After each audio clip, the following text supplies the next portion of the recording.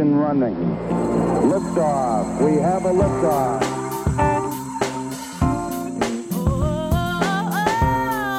A wise man once said, "You don't choose the podcast chooses you." So consider yourself one of the chosen ones. Join us as we discuss books, masonry, esotericism, mysticism, lore, and more. It's one small step for man, one giant leap for mankind.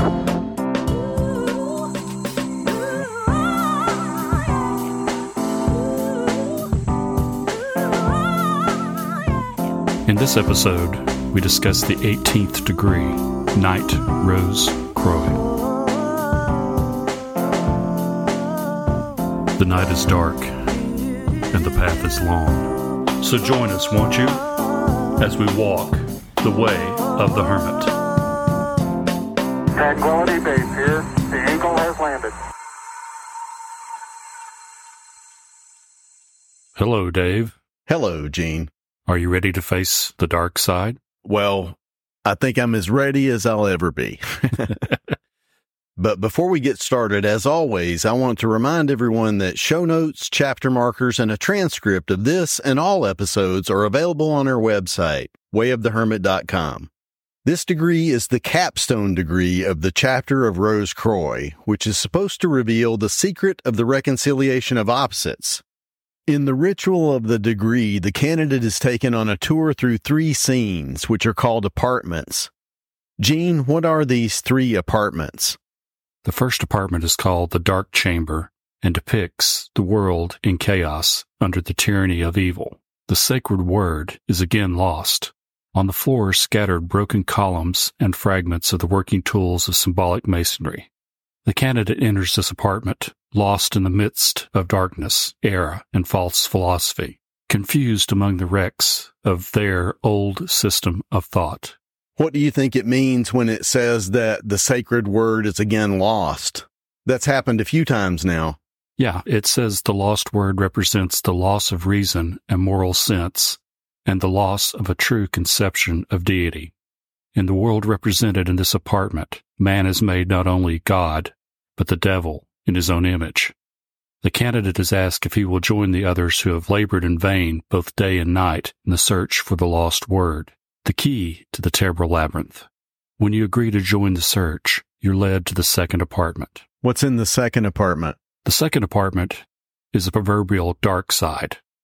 It's described as looking like Dante and Milton's depictions of hell, or the abode of the damned, so often referred to in many of the world's religions, and it's compared to the Greek Hades, the Jewish Gehenna, the Roman Tartarus, and the Christian hell.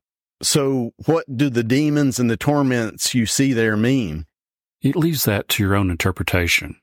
It says that to some, they're actual representations of the fate and punishment awaiting those who break God's laws. To others, they're just a symbol of earthly fate and punishment.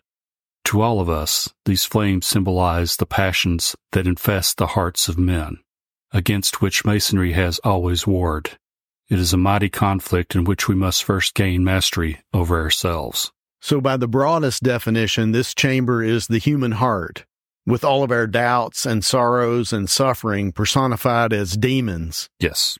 It's the experience of life, but we usually don't want to acknowledge it. I've scribbled in the margins on that one, dark night of the soul. As a human being, if you do not acknowledge and face the darkness and the doubt that's within you, you can't be complete. Right. So after this trial by fire, we receive a new name? We do. We're given another name, called the true word, to replace the lost word. The word we lost was the one we got in the 14th degree, which was called the true name. And the word we find here is called the true word? Right. So what is the true word revealed here? You're told that it's INRI, and then you're told several possible interpretations of the letters, one of which is esoteric. Then you're led to the third apartment? Right. The last apartment represents the universe freed from the insolent dominion and tyranny of the principle of evil, and brilliant with the true light that flows from the supreme deity. In the east is a pentagram with a yod in the center. Beneath that is a picture of an empty tomb, and on one side is a pelican and the words Lux e Tenebris, light in darkness. And on the other side are 3 crosses, with the center one taller than the other 2. So the third apartment is the victory of the light over the darkness. Anything else about the ritual of the degree? One more thing. It says that in this chamber, the instruction provides various interpretations of the existence of evil, which have been credited by the philosophers and the theologians of the past.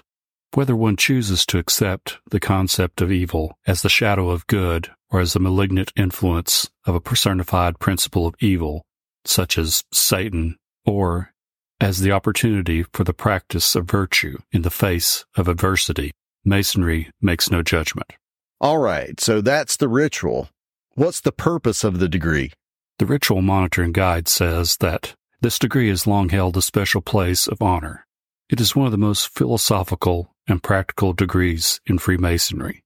It encourages earnest thought and introspection.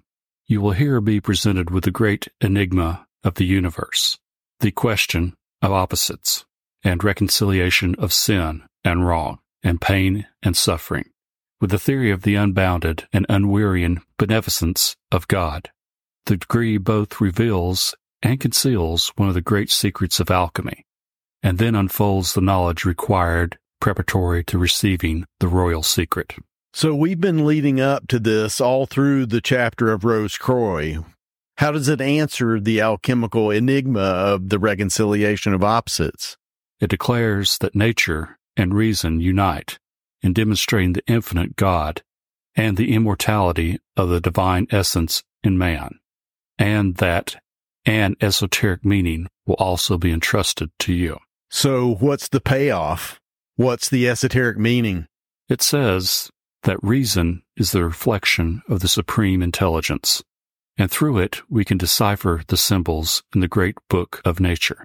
And it claims that once we really understand that this innate ability is actually a manifestation of divinity, that a change takes place in our worldview.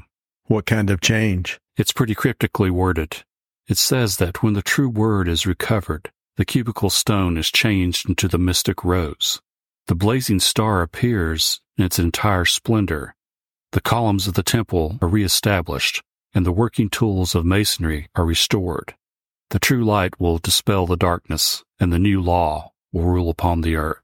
That's interesting. What is the new law that it's referring to there? I'll read a quote I got from A Bridge to Light. Okay. It says, "This degree sets forth the coming of the new law, the law of love, which was proclaimed in unmistakable terms by Jesus of Nazareth. After centuries of spiritual and intellectual darkness in the world, when the sacred word was again lost. The supreme message brought to the world at that time was the proclamation of the fatherhood of God and the brotherhood of man. This proclamation, then presented by a specific historical figure, is not to be taken as an application of a particular religious belief. We must understand that Freemasonry may teach great truths that do not exclusively belong to any one particular religion." And that's all I've got on the purpose of the degree. Okay, let's start into the degree lecture then. What's the first thing you have? Well, as a continuation of the last quote, the lecture starts out by saying again that each of us makes such applications to his own faith and creed of the symbols and ceremonies of this degree as seems to him proper. Like the legend of Master Hiram, in which some see figured the condemnation and sufferings of Christ, others those of the unfortunate Grand Master of the Templars, and others still the annual descent of the sun at the winter solstice to the regions of darkness, the basis of many an ancient legend. Yeah, my first quote is a similar one. It says, "No Mason has the right to interpret the symbols of this degree for another or to refuse him its mysteries. Listen then to our explanation of the symbols of the degree and then give them such further interpretation as you think fit." We've talked about religious toleration in earlier degrees, but because Christian symbols are the ones most used in the rituals, Pike keeps stressing toleration in this degree. The quote I had about that is, "We teach a belief in no particular creed, as we teach unbelief in none." Whatever higher attributes the founder of the Christian faith may, in our belief, have had or not have had, none can deny that he taught and practiced a pure and elevated morality, even at the risk and to the ultimate loss of his life. He was not only the benefactor of a disinherited people, but a model for mankind. So with all of the precautions about how to or not to interpret the symbols in this degree, let's dig into it. The degree promises to answer the question of good versus evil. That sounds like a tall order. Indeed. And as a little setup, the first apartment was the broken world, sort of the way things appear now. The second apartment was the dark side, and the third is the light. So there are two paths you can go by, but in the long run, you know the rest. I do. But that does fit perfectly with the theme of the degree. The choice is yours. There's still time to change the road you're on. Right. I've got a quote. The primitive men met in no temples made with human hands, but in the open air, under the overarching mysterious sky in the great world temple. They uttered their vows and thanksgivings and adored the God of light. Of that light that was to them the type of good as darkness was the type of evil. The lecture states this as light, the true knowledge of deity, the eternal good for which Masons in all ages have sought. We're always seeking more light. Anything else here? I have one more quote from the section. Okay. All antiquity solved the enigma of the existence of evil by supposing the existence of a principle of evil, of demons, fallen angels, an Ahriman, a Typhon, a Shiva, a Loki, or Satan, that first falling themselves and plunged into misery and darkness, tempted man to his fall and brought sin into the world. All believed in a future life to be attained by purification and trials, and in a mediator or a redeemer by whom the evil principle was to be overcome, and the supreme deity reconciled to his creatures. The belief was general that he was to be born of a virgin and suffer a painful death. Yeah, Pike is painting with a very broad brush there when he compares other religions on a point-by-point basis with Christianity.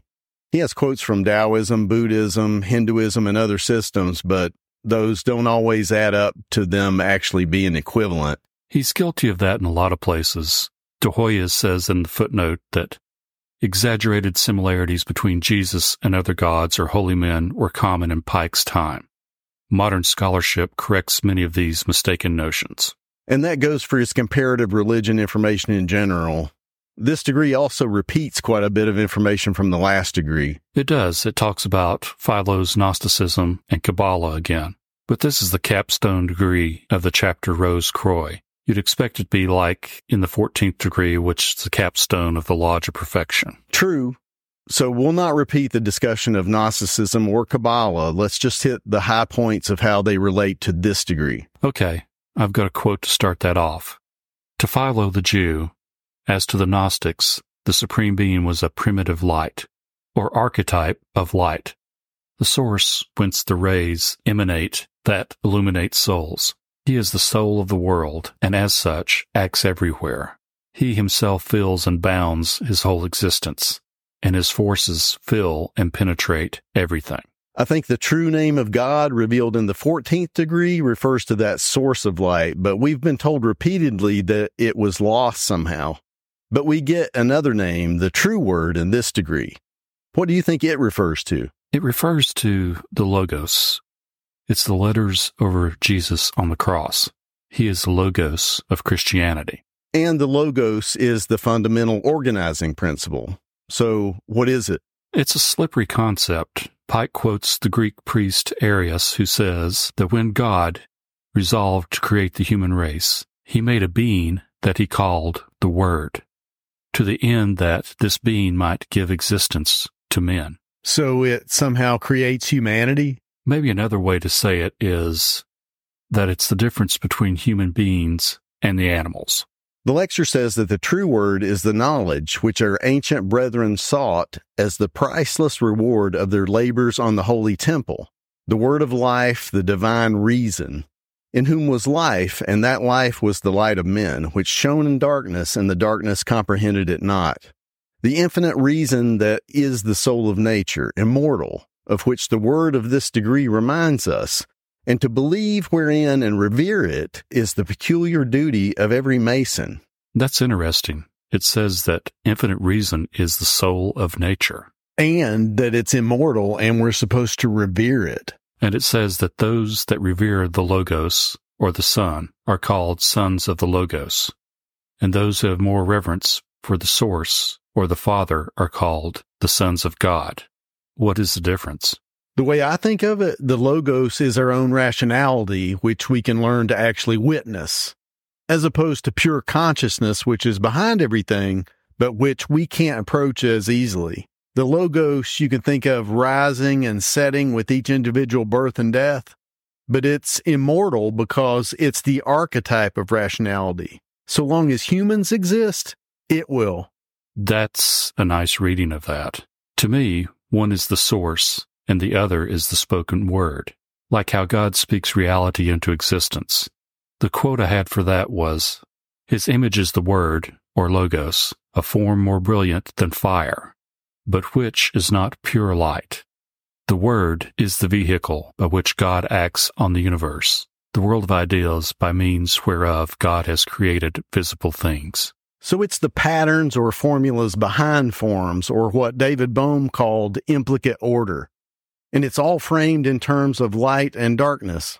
It's weird because there's so many references to light and darkness in Masonry and in the Bible. Yeah, it's everywhere, sort of hiding in plain sight. You see it in other religions too. It's all about light. I mean, light is the main metaphor. It is. The first thing God says in the Bible is, "Let there be light." Light was the first created thing. And then there's the rainbow that God put in the sky after the flood. That's the 7 colors of white light reflected through a prism, which, as we say in the last degree, relates to the lower 7 Sephirah on the Tree of Life in the Kabbalah. Right. We talked about the Kabbalah and the Tree of Life in the 17th degree. Good and evil, or light and darkness, relates to the Tree of Life through the 2 pillars of mercy and severity. As we said last time, unbalanced severity is cruelty, and unbalanced mercy is weakness that allows cruelty to go unpunished. And that principle of having to find a balance or an equilibrium that is in line with the way things really are applies to all the opposites of life, including good and evil. Right. Complete good would mean that you always have to do what they tell you. In other words, no free will. And on the other side of the coin, complete evil would just be chaos. Basically, the second apartment in the ritual. Both the good and the bad are living in your head side by side, and you've got to find the reconciliation of the two in yourself. Where do you start that reconciliation? Once again, whose voice are you listening to? Who's the captain? You've got to be able to see the good and evil in yourself and take charge. Yes, you first have to see that light and darkness are part of your makeup. You can't have one without the other.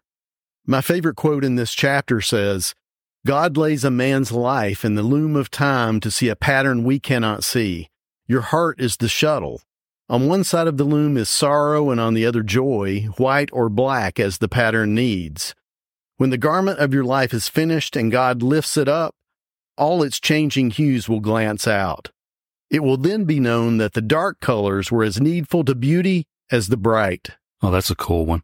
The one I really liked was, "Nature is at once allegorical and factual, figurative and literal, symbolic and actual. It is a holy scripture of the Mason, and upon it God has written his teachings for man to learn. Science is no enemy of religion, but is rather the highest expression of religion. The hope of immortality is the beginning of religion. We teach that immortality is a natural consequence of the character of the soul itself." What did that make you think about? I kept thinking of the slogan on Crowley's Equinox, "The methods of science, the aim of religion." That science and religion can't be in opposition because that would be silly. How are you supposed to have faith in something that you can prove is false? You've got to use all of your God-given tools, your senses, your memory, your logic, but also understand the limitations of those tools. A man's got to know his limitations. Yeah, and that's not hard when you really look at our place in the cosmos. There's a quote that says, "When we gaze of a moonless clear night on the heavens glittering with stars, and know that each fixed star of all the myriads is a sun, and each probably possessing its retinue of worlds, all peopled with living beings, we sensibly feel our own unimportance in the scale of creation. Exactly. I've got one more quote I liked and wanted to include. It says, "The universe is the uttered word of God. The forms of creation change. The suns and the worlds live and die like the leaves and the insects, but the universe itself is infinite and eternal, because God is, was, and will forever be, and never did not think and create." But just knowing how vast the universe is, that in a way leads to questions about where we fit in and how important we really are. There was a large section in the chapter about all kinds of doubts that are bound to come up if you're thinking seriously. Like, does God really exist, or are we just fantasizing to make ourselves feel better? And do we really have free will? Does a part of us live on after we die? And also that even if there is an afterlife, what about us makes us believe that we're even worthy of it? Yeah, this is where I had scribbled in the margins of my book, "Everybody Hurts." It was really dark and kind of depressing, but I thought it was honest and tried to face those things head on, because all kinds of doubts come up. My quote to summarize all that it says, "There is no human soul that is not sad at times. There is no thoughtful soul that does not at times despair. There is perhaps none that is not at times startled and terrified by the awful questions it whispers to itself in its innermost depths. Some demon seems to torture it with doubts and to crush it with despair, asking whether, after all, is it certain that its convictions are true and its faith well-founded, whether it is indeed sure that a God of infinite love and beneficence rules the universe, or only some great remorseless fate and iron necessity, hid in impenetrable gloom, and to which men and their sufferings and sorrows and their hopes and joys, their ambitions and deeds are of no more interest or importance than the motes that dance in the sunshine." Yeah, that's pretty bleak. How are we supposed to start addressing those doubts? All of the doubts really just boil down to reason versus faith. What do you do about things that by definition can't be reasoned out? Here's one more quote. "Must we always remain in darkness of uncertainty, of doubt? Is there no mode of escaping from the labyrinth except by means of a blind faith, which explains nothing, and leads to the belief either in a God without a universe without a God, or a universe which is itself a God?" The doubts that are inevitable and the state of confusion that results from it are symbolized in the broken world of the first apartment of the degree ritual. In that apartment, it said that there was a key to escaping this terrible labyrinth. So, what's the key? We're told it's the Logos, which we're told repeatedly is our rational capacity. That seems weird at first until you think about it. It's the thing that makes us human. It's the organizing principle of your mind. Yeah, well, the way I understand it, it's what allows you to distinguish anything, not just good and evil per se. It's to compare anything. Some animals appear to be able to do that to a limited extent, but we mostly think of that as a human-only capability. The lecture treats it as a human instinct, something that's just there and so you take it for granted. Here's a quote from the lecture. "That organized matter can think or even feel at all is the great insoluble mystery. Instinct is but a word without a meaning, or else it means inspiration. It is either the animal itself or God in the animal that thinks, remembers, and reasons. An instinct, according to the common adaptation of the term, would be the greatest and most wonderful of mysteries, no less a thing than the direct, immediate, and continual promptings of the deity." Yeah, animals just know things that way. Like birds know when and which direction to fly for winter. Right, but it's saying that we have instincts too. Maybe some we're not aware of, but this one is one that we can become aware of. It's like a light, or better symbolized in this degree as a voice that tells you yes, no, good, bad, depending on what you're considering. So how does this relate to the still small voice of the conscience from the 14th degree? I think it's a deeper understanding of that. I think it's saying that it's not just about moral decisions, it's about everything. That there's something in you that can see the whole picture and can give you accurate answers based on your knowledge if you want to hear it. So is that saying that you should just do the first thing that comes into your mind, trust in yourself and all that? That's not what I think it's saying. The instruction of this degree presumes that you've done the work of all the previous degrees. So you've, in a sense, made contact or whatever with the voice we call, in the 14th degree, our conscience. That's some deep waters. But there's a level of faith involved there, because you can't ever prove beyond a doubt that the voice you're hearing isn't just saying what you want it to hear. There was a quote in the lecture, I think, from Soren Kierkegaard, "Faith begins where reason ends." And that's a key of the degree. What we think of as reason is actually based on faith. Faith in what? The human instinct. That little voice that says that the equation adds up or that you understand something. It's the part of your mind that makes judgments. When you really think about how you quote unquote know something, it is like an instinct. You just know it. Like you know that 2 + 2 = 4. Or that I like peanut butter and nanner sandwiches, Yeah, that too. But anyway, there's a footnote from De Hoyos that quotes from the degree ritual that says, man's intellectual convictions are revelations, and he needs no other evidence that there is a God, and that he himself is lighted by a ray of the divine light and is a soul, in its nature, immortal. Wow. Yeah, that instinct or whatever you want to call it, that's what makes us human. It's our capability to reason, our ability to judge one thing against another. And that innate voice or word is the logos, which I think is the esoteric truth of this degree, that you can experience that organizing principle directly, and the true word revealed in this degree symbolizes how to do that. The Ritual Monitoring Guide says that the true word is an abbreviation of the inscription said by John in his Gospels to have been placed above Jesus when he was crucified, INRI, meaning Jesus of Nazareth, King of the Jews.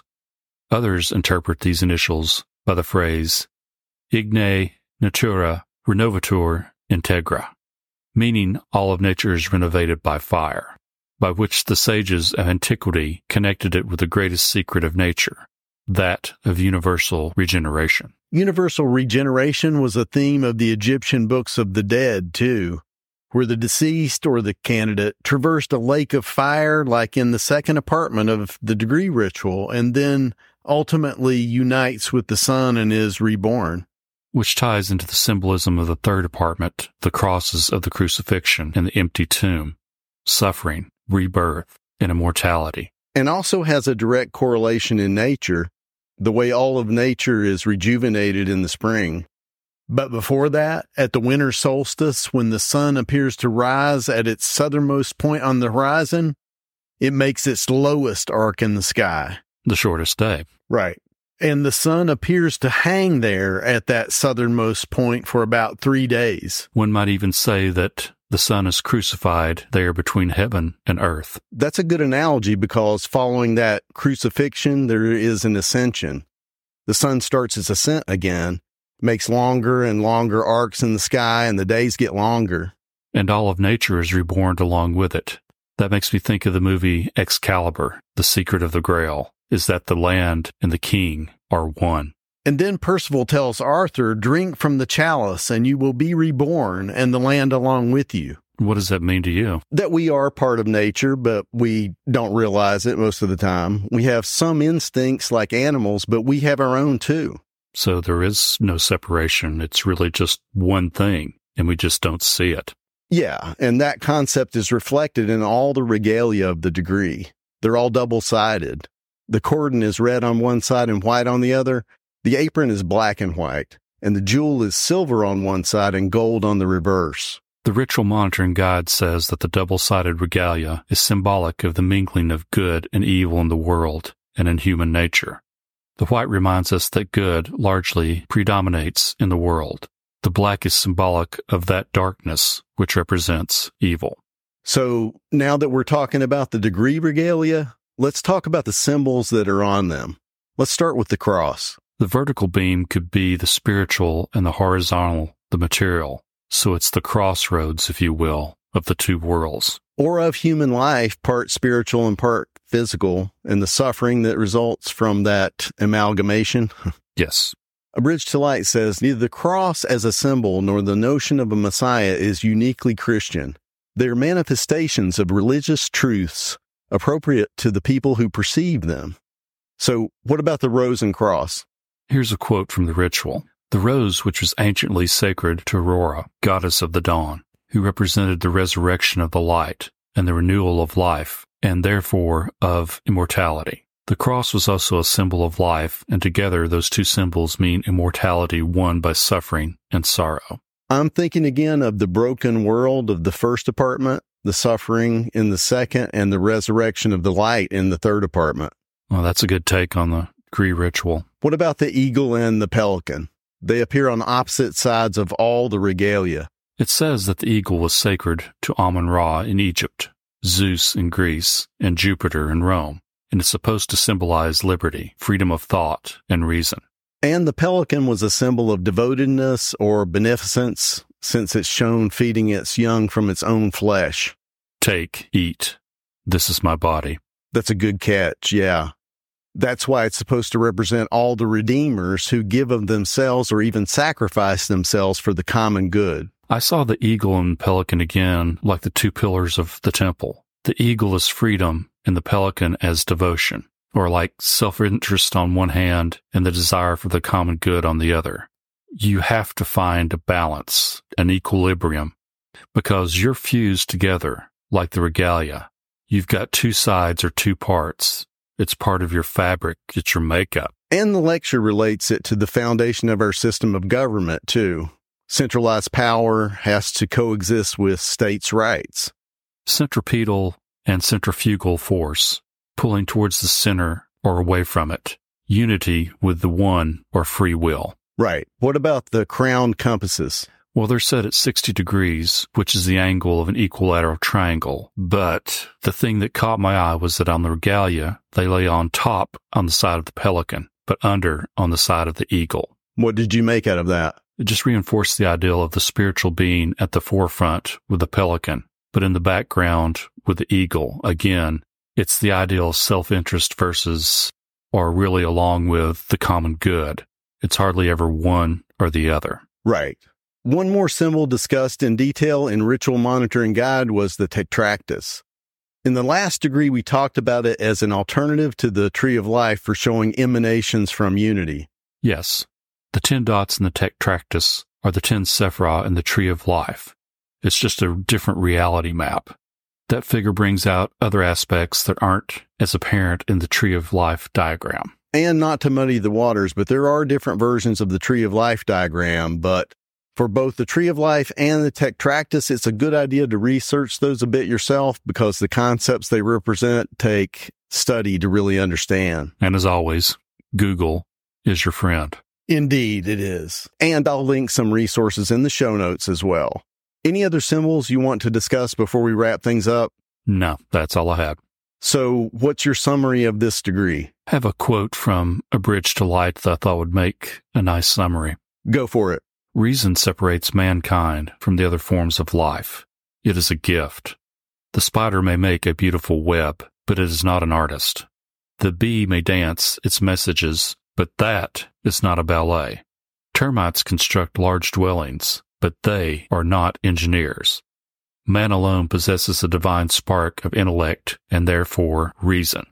The great majority of mankind makes little or no use of this divine gift, choosing rather the simple life of physical labor, occasionally punctuated by periods of time devoted to hobbies or passive recreation. Very true. Reason is something we mostly take for granted. As humans, it's just what we do. It's just instinctive. It is, but this degree calls on us to examine it more closely. Gene, what do you think this knowledge and conversation is supposed to do for us? It's the next step in your movement to a higher spiritual place. It starts with what happened to you in the 14th, which was your foundational ideals of God. That's what you build on. Coming from that foundation to this point where that foundation changes because the embodiment of the suffering of Christ, that is not just an event that happened way back in history. That is something that you embody yourself. To live is to suffer. I mean, nobody gets a free ticket. Right. So then the cross and crucifixion symbolize our shared suffering, which is actually the result of embodied reason. But the rose can grow on the cross. What does that mean in this context? It's the stone changing into the rose. This is where the word comes into you. And it really reminded me of what some would call your higher self or your holy guardian angel. This is the point of that connection. This is the contact. It's the point where the Spirit of God comes into you, if you're willing to listen. And this one shows you that there is a voice that you can listen to and trust. So in whom do you put your trust? Wow. That's a great take on the teachings of the degree. So what about you? What was your big takeaway from this degree? That the Logos is the archetype or pattern of rationality. And because it's a natural law, it's in a sense immortal because it rises and sets with each individual human life. But it's also the cause of our suffering because it's what we use to judge good and evil and everything else. It creates the world of opposites that we live in. And that's the enigma of the opposites. They're wired into us. It's tricky. It is. I think we've all had the experience of doing something that we knew beforehand was not going to turn out well. Yeah. So there was a part of you that knew, but you chose to not listen. What we're talking about here is starting to listen more to that part of yourself that sees a bigger picture. It's been called the prophetic voice because it seems to be able to see the future. The task laid before us in this degree is to let that word live through us. The word made flesh. Exactly. So what are we doing next time? In the next episode, we discuss the 19th degree, Grand Pontiff. So, I'm David. And I'm Gene. Join us next time as we continue our exploration of Morals and Dogma, the annotated edition. As we walk the way of the hermit.